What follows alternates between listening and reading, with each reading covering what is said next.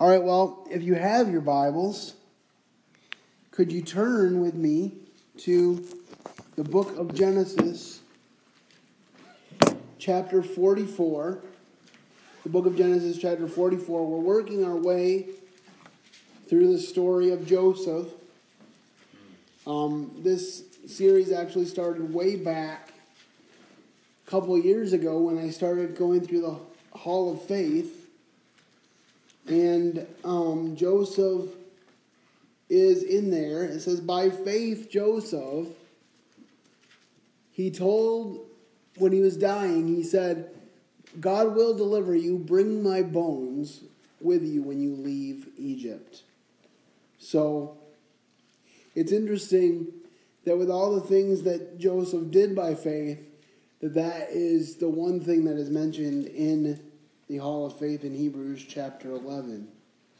That he had faith that God would deliver the people. Remember, they were brought to Egypt to save their lives. And then eventually they would have to be brought out of Egypt to again save their lives. So today we're going to talk about Joseph and the Goblet of Silver. No, this is not a major motion picture coming out. It is instead a test that Joseph does with his brothers. I did a lot of studying and contemplating and praying about this because part of me, at least from a human perspective, was like, why would Joseph test his brothers the way he did? But I think ultimately what Joseph wanted to do was to see if his brothers' hearts had changed in the time since they had sold him into slavery. Remember when he was about 17 years old, they beat him up and threw him in a pit. The original plan was to kill him, but Reuben said, don't kill him. Preserve him alive. He is, after all, our brother. And Reuben's plan was to go back to the pit, deliver Joseph from it, and release him to go back to their father. But of course, in the time that he was gone, Judah and the other brothers sold Joseph into slavery. And so we've seen Joseph rise from slave and then to head slave, and then go down to prison and rise to head of the prison, and then be in prison and have the one person that was supposed to remember him in prison forget him. And the cupbearer. And then, of course, he's delivered from prison and made the ruler of all Egypt. But in each step, Joseph learned to use the wisdom of God to make the people around him prosper. And every step that we've seen in Joseph's life, we see this phrase played out over and over again, and God was with him. You know, if there's one phrase that I want people to say at my funeral, it would probably be that one. God was with him. Because, you know, if God is not with me, then nothing I do in this life matters. Paul even went as far as to say, if Christ be not risen, our faith is in vain, and we are of all men most miserable. But now is Christ risen, and therefore our faith has a purpose. Therefore he could say at the end of the chapter, be ye steadfast, unmovable, always abounding in the work of the Lord. For so much as you know that your labor is not in vain in the Lord. And Joseph, of course, was looking forward. This is not, he did not experience the coming of the Lord. But he was definitely learning to follow God every step of the way. And in this particular case, it starts out very strangely. Joseph is going to set his brothers up, and then he's going to accuse them. So let's look at the first 6 verses here. And he commanded the steward of his house Genesis 44 verse 1, and said, "Fill the men's sacks with food, as much as they can carry, and put every man's money in his sack's mouth, and put my cup, the silver cup, in the sack's mouth of the youngest, and his corn money." And he did according to the word that Joseph had spoken. And as soon as the morning was light, the men were sent away, they and their asses. And when they were gone out of the city, and yet not far off, Joseph said unto the steward, "Up and follow these men. And when thou dost overtake them, say unto them, Wherefore hath he rewarded evil for good? Is not this it in which my Lord drinketh, and whereby indeed he divineth? You have done evil in so doing." And he overtook them and spoke unto them these same words. So Joseph puts the cup in Benjamin's sack, and he leaves with them also their money. And I think it's interesting that he leaves the money, because if he had left the money, if he had not left the money and just put the cup in, they might have been a lot more suspicious that Benjamin actually was guilty of stealing the cup. But I think because of the fact that he left the money in the mouths of the sacks, the brothers were more than determined to go and figure out what exactly was going on here. And I think it's interesting that he allows them to get a little ways away, and then he says to his steward, "Go follow them and challenge them. Why have you rewarded evil for good?" Now remember, there was a time when they did reward evil for good, because they took Joseph, who was the favorite son of their father, and he was just trying to do his father's will. He went to see how his brothers were faring, and they took him and they threw him into a pit. And then they told his father, "We found his coat. We found this coat. Is this not your son's?" And so their father said, "It is. Surely he is dead." And then it says that he grieved bitterly for his son. So I don't know, but perhaps this was going through their minds as they're dealing with this situation. And I think that was Joseph's point. And of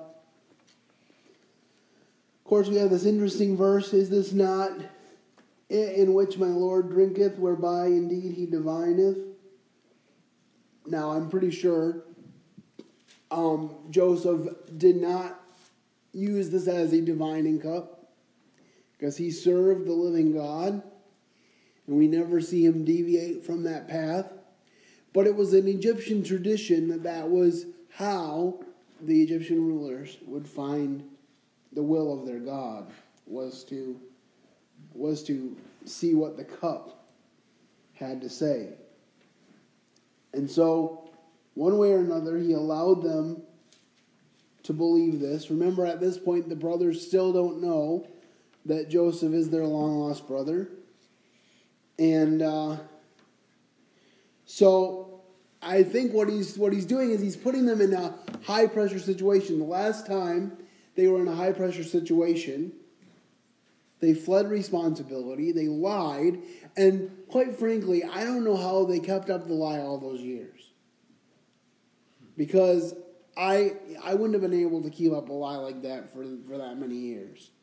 My dad probably would have been able to read that lie on my face, let alone just being able to keep it from him by not saying anything. But for whatever reason, they're able to keep up that lie for that length of time. I wonder if we might read, by way of cross-reference, 1 Kings 3:24-27. 1 Kings 3:24-27. If somebody gets there, if they could read that for us.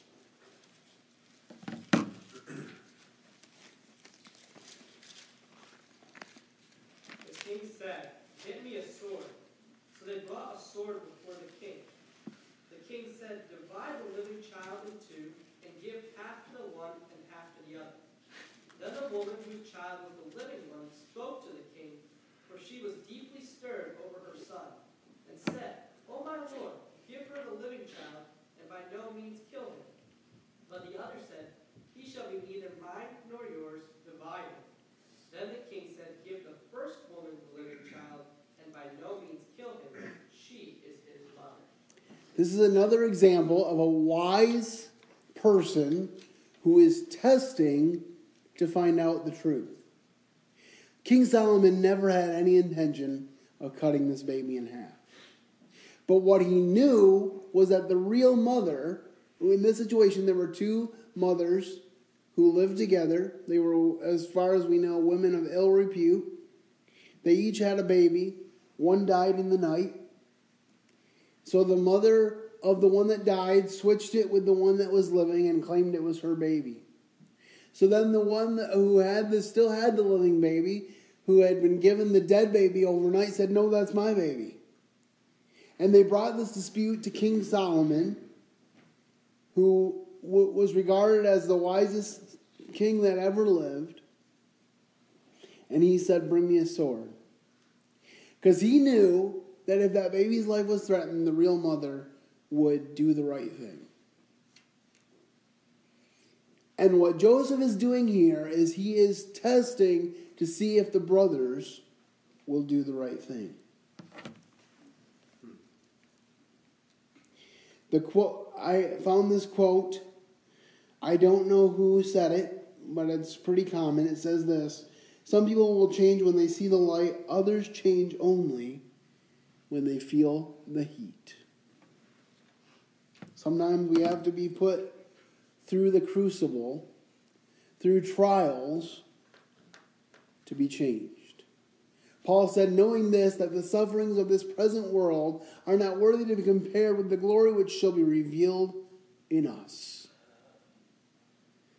Paul also said that we suffer so that we can comfort others who likewise suffer. Paul knew about suffering. He was beaten. He was put in prison falsely. He was shipwrecked. So many times he should have died. And there were times when God would come to Paul and say, "Don't worry, I have many people in this city. You will not die." But it didn't mean that he didn't go through trial. And he was in the stocks in Philippi when there was an earthquake after he was singing at midnight. And the Philippian jailer thought that everyone had escaped after the earthquake. And Paul said, "No, we're all here." And it motivated the Philippian jailer to say, "Sirs, what must I do to be saved?" So we can see that suffering can test us, can prepare us to make a life-changing decision. Second section of our passage today, the brothers deny the accusation. Genesis 44, 7-10. Genesis 44, 7-10 reads, "And they said unto him, Wherefore saith my Lord these words, God forbid that thy servants should do according to this thing. Behold, the money which we found in our sacks, we brought again unto thee out of the land of Canaan. How then should we steal out of thy Lord's house silver or gold? With whomsoever of thy servants it be found, both let him die, and we also will be the Lord's bondmen. And he said, Now also let it be according to your words. He with whom it shall be found shall be my servant, and ye shall be blameless."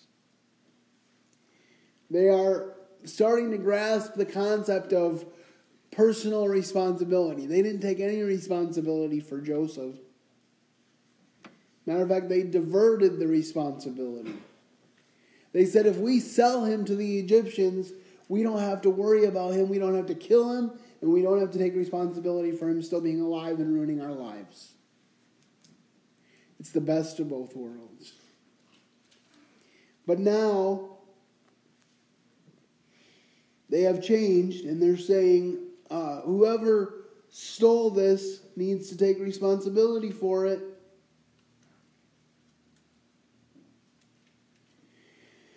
And they say, now let it be according to your words. He with whom it is found shall be my servant, and you shall be blameless. Now remember, in the previous chapter, what was said about Benjamin. First of all, Jacob said, I will not send Benjamin. A few weeks pass. They have less food than they did before. He says, you need to go. They said, we can't go without Benjamin. And Judah steps up and says, I will take care of Benjamin. I will make sure that Benjamin comes back safe. I tell you right now, I will stake my family on it. So he made a very serious commitment. Again, the opposite of what they did for their brother Joseph.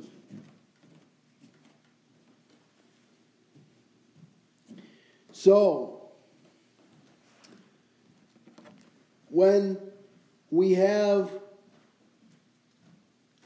something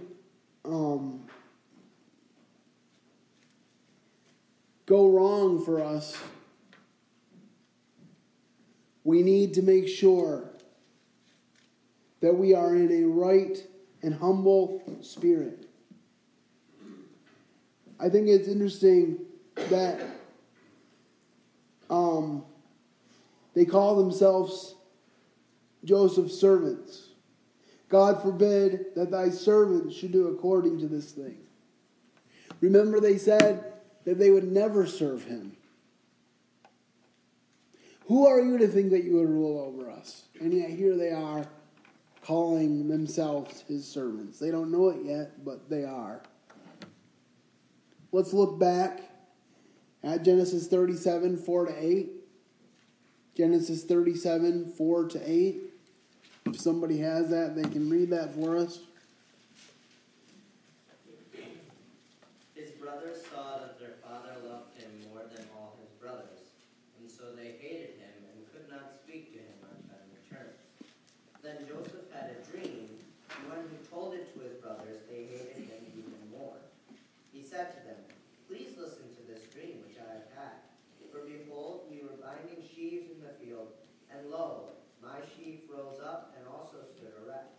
And behold, your sheaves gathered around and bowed down to my sheaf. Again, I don't know if this was going through their mind at all, because they don't know that this is Joseph yet. But the humbleness that they are showing is way different from what they showed in Genesis 37. So they've learned some things along the way. And we talked about that as rich as Jacob was, he couldn't provide grain for his family because there was no grain to provide. He had the money. He sent them with money. He sent them with supplies. But he needed the grain in order to survive. As rich as he was, he couldn't do it on his own. I think sometimes we get into the trap, I don't know about you, but I do, of thinking that we are self-sufficient. God didn't intend any of us to be self-sufficient. He intended us that by love we would serve one another. That was his intention for the body of Christ, is to serve one another. And he didn't know who Joseph was, but all he knew was that the ruler of Egypt had grain and they needed it. And when they came back with their money, he said, bring back the money again and go get grain. And he sent Benjamin. So now they're in a quandary because they just said, whoever has the goblet will serve you.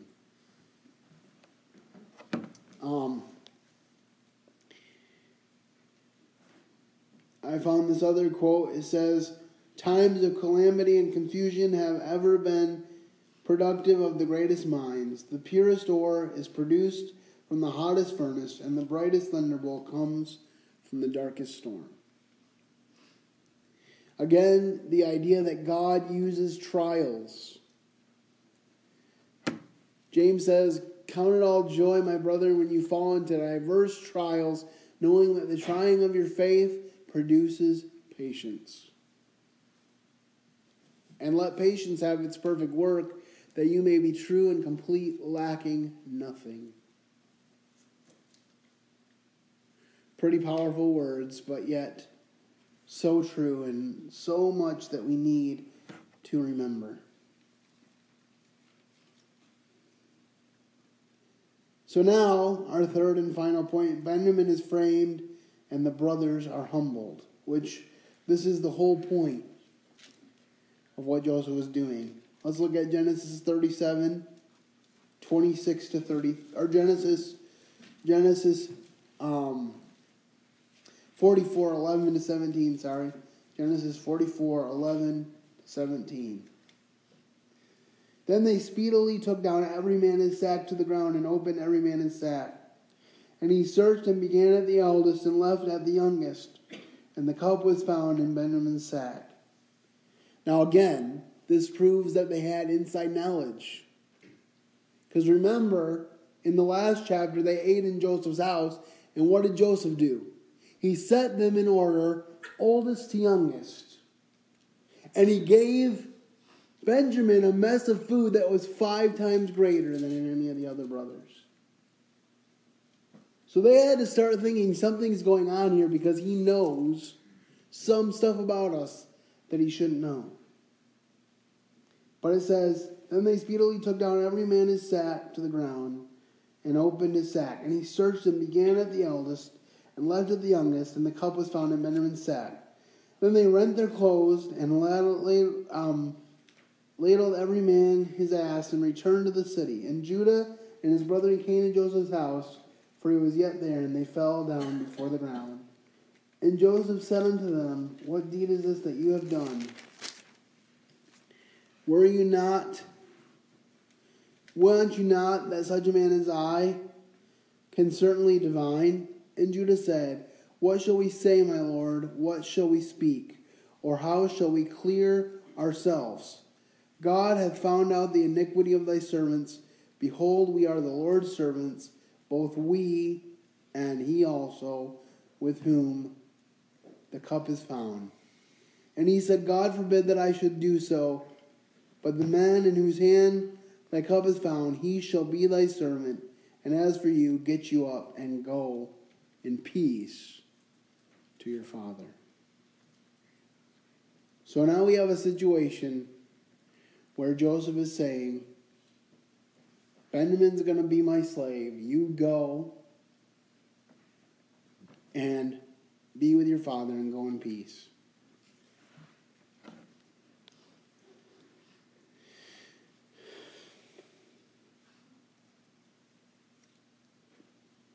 And I don't know what all was going through their minds, but I know one thing, Judah's starting to sweat. Because he specifically told his father, I will bring Benjamin back to you safely. And now Joseph says Benjamin has to pay. So he's going to be a slave. You're going to go back to your father in peace.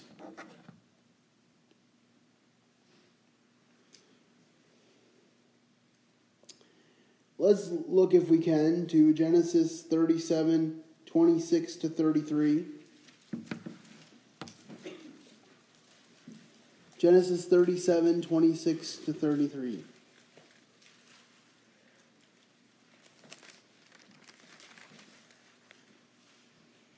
Again, if someone gets there, if they could read it, I would appreciate it. And Judah said to his brothers, What profit is it for us to kill our brother and cover up his blood? Come and let us sell him to the Ishmaelites, and not lay our hands on him, for he is our brother, our own flesh. And his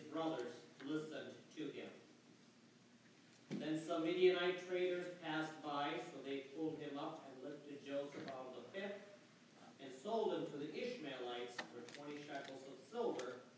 Thus they brought Joseph into Egypt.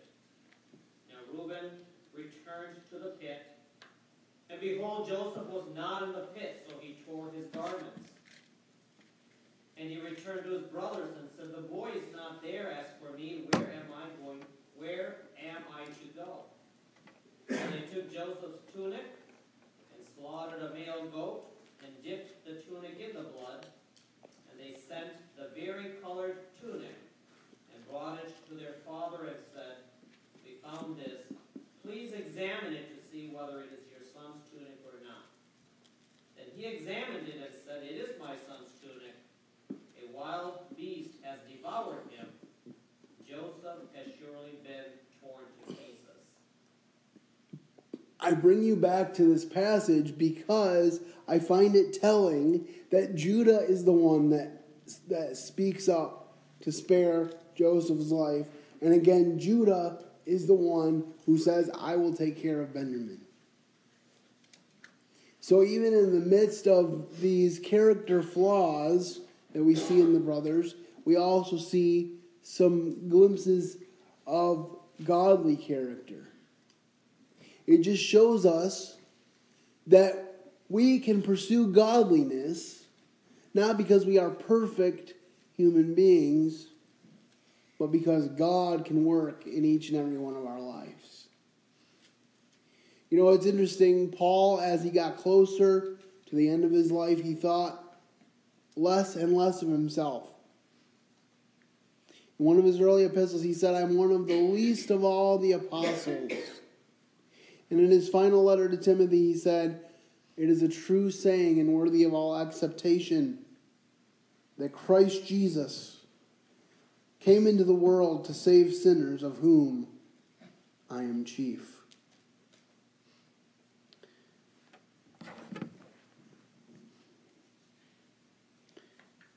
Hudson Taylor, the great missionary leader, once said when someone asked him how he was chosen for the work in China,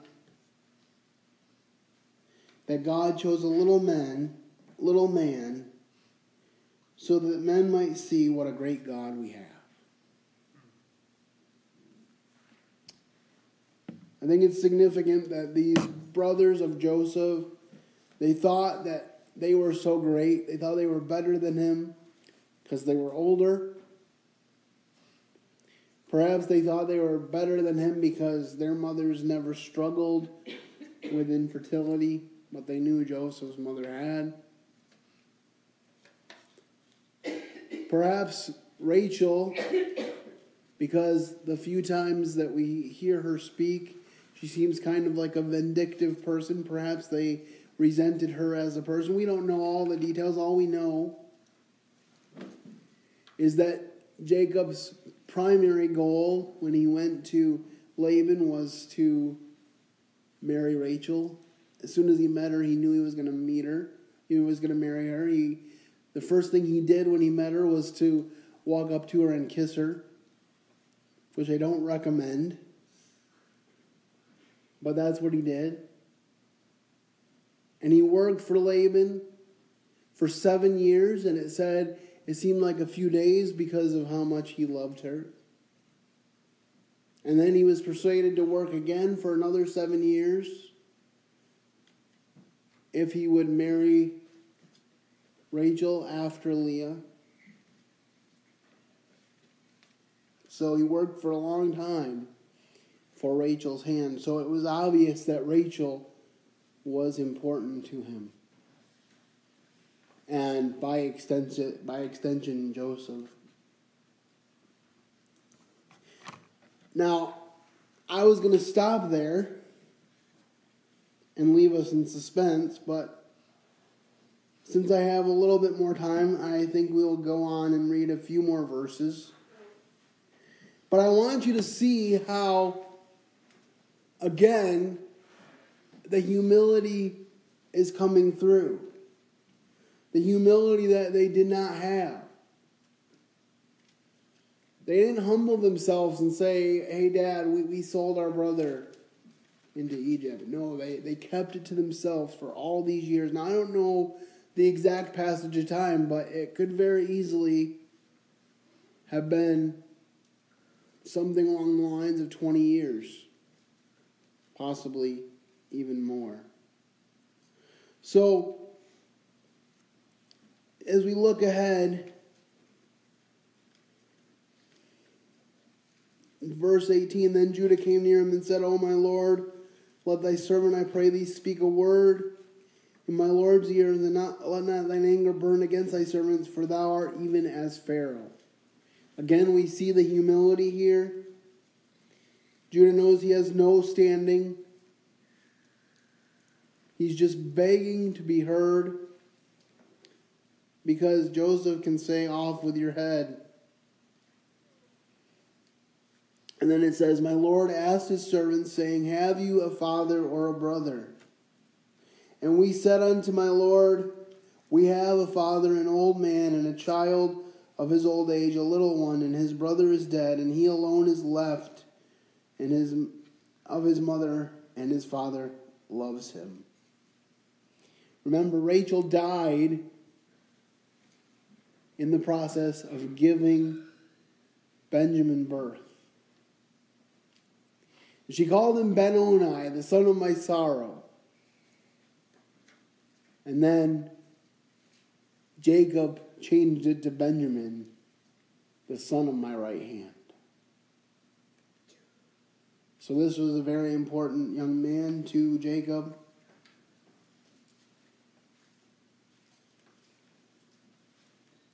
And thou saidst unto thy servants, verse 21, bring him down unto me, that I may set my eyes upon him. And we said unto my Lord, the lad cannot leave his father, for if he shall leave his father would die. And thou saidst unto thy servants, except your youngest brother come down with you, you shall see my face no more. So basically they were faced with a situation where the ruler of Egypt would not see them anymore if they did not bring Benjamin. And it came to pass, when we came up unto thy servant, my father, we told him the words of my Lord, and my father said, go again and buy us food. And we said, we cannot go down. If our youngest brother be not with us, then we will go down, for we may not see the man's face, except our youngest brother be with us. And thy servant my father said unto us, you know that my wife bore me 2 sons, and the one went out from me, and I said, surely he is torn in pieces, and I saw him not since. And if you take this one also from me, and mischief befall him, you shall bring down my gray hairs with sorrow to the grave. Now therefore, when I come to thy servant my father, and the lad be not with us, seeing that his life is bound up in the lad's life, it shall come to pass that when he seeth that the lad is not with us, that he will die, and thy servant shall bring down the gray hairs of thy servant our father with sorrow to the grave. For thy servant became surety for the lad unto my father, saying, if I bring him not unto thee, then shall I bear the blame to my father forever. Now therefore I pray thee, let thy servant abide instead of the land, a bondman to my Lord, and let the lad go up with his brethren. For how shall I go up to my father, and the lad be not with me, lest peradventure I see the evil that shall come on my father? So he knows what the impact of Joseph's death, supposed death, did to his father. And he says, I told my father that Benjamin would come back with me, and if he doesn't come back with me, then my father's going to die. Because he's already in so much distress, so much heartache. Because Benjamin's with us, I have to bring him back. And he makes himself surety. He puts himself in the stead of his brother.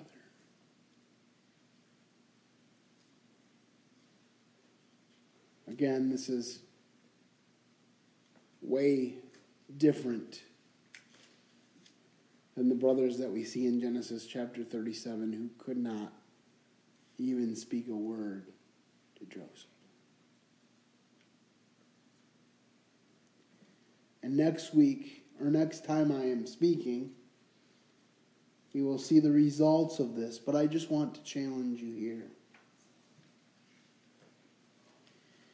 That in our own lives, we are in a situation where we cannot get out of punishment. There's nothing that we can do to quench the flames of hell, to make them palatable, to allow ourselves to be able to go there and to be able to handle it. Jesus said it's where the worm dieth not and where there's weeping and gnashing of teeth. Some people deny the reality of hell, but you know what? Jesus talked more about hell than he talked about heaven. And he did that for one reason and one reason alone, because he did not want any of us to go there. The Bible says that he's not willing that any should perish, but that all should come to repentance. And the reason that he hasn't come back is because he's waiting. Waiting for who he knows will come to him. The times and seasons are in the hands of the Father. But the reason that Jesus has not come yet is because he's still patient. He wants more people to come to him.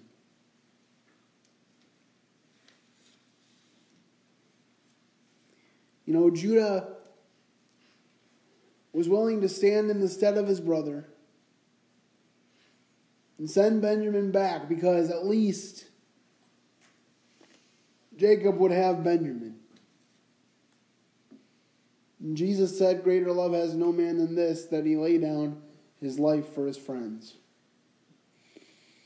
My prayer for myself is that if I was ever faced with that opportunity, that I would make the right choice and that I would lay down my life for the people that I care about. But you know what? Even if I did that, that's not going to redeem anyone. I'm a sinner. A sinner dying for sinners still leaves sin on the table. So the only answer is for a righteous man to die for sinners. For a righteous man to say to us that I, who knew no sin, will become sin for you, that you might be made the righteousness of God in me.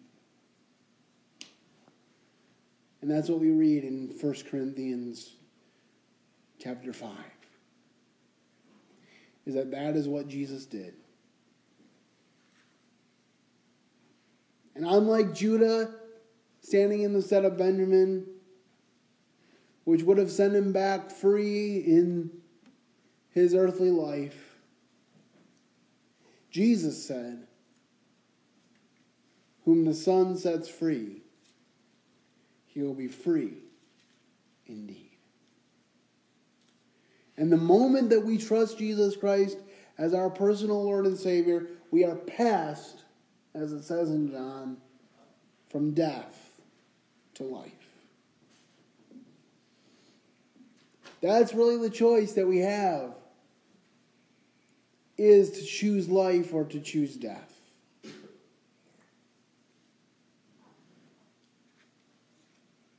I think that's why the devil is working so hard in our country right now to deny the humanity, the life of the unborn child, because the devil hates us. He's hated us from the beginning. Because why? Because we're made in the image of God. God said, let us make man in our image and after our likeness. And ever since that happened, the devil said, I can't have this happen. I'm going to disrupt things. And he went into the garden and he's been disrupting things ever since. But praise be to God, we have a God who saw that and said, it is unacceptable. I'm going to send my son. He's going to stand in the gap for you, and you can be made righteous through him. I'm so thankful for that, and I pray that if you have not accepted him as your Lord and Savior, that today would be the day. Paul says today is the day of salvation. We don't know what we're guaranteed. You could be going home tonight, be hit by a car, and be in eternity.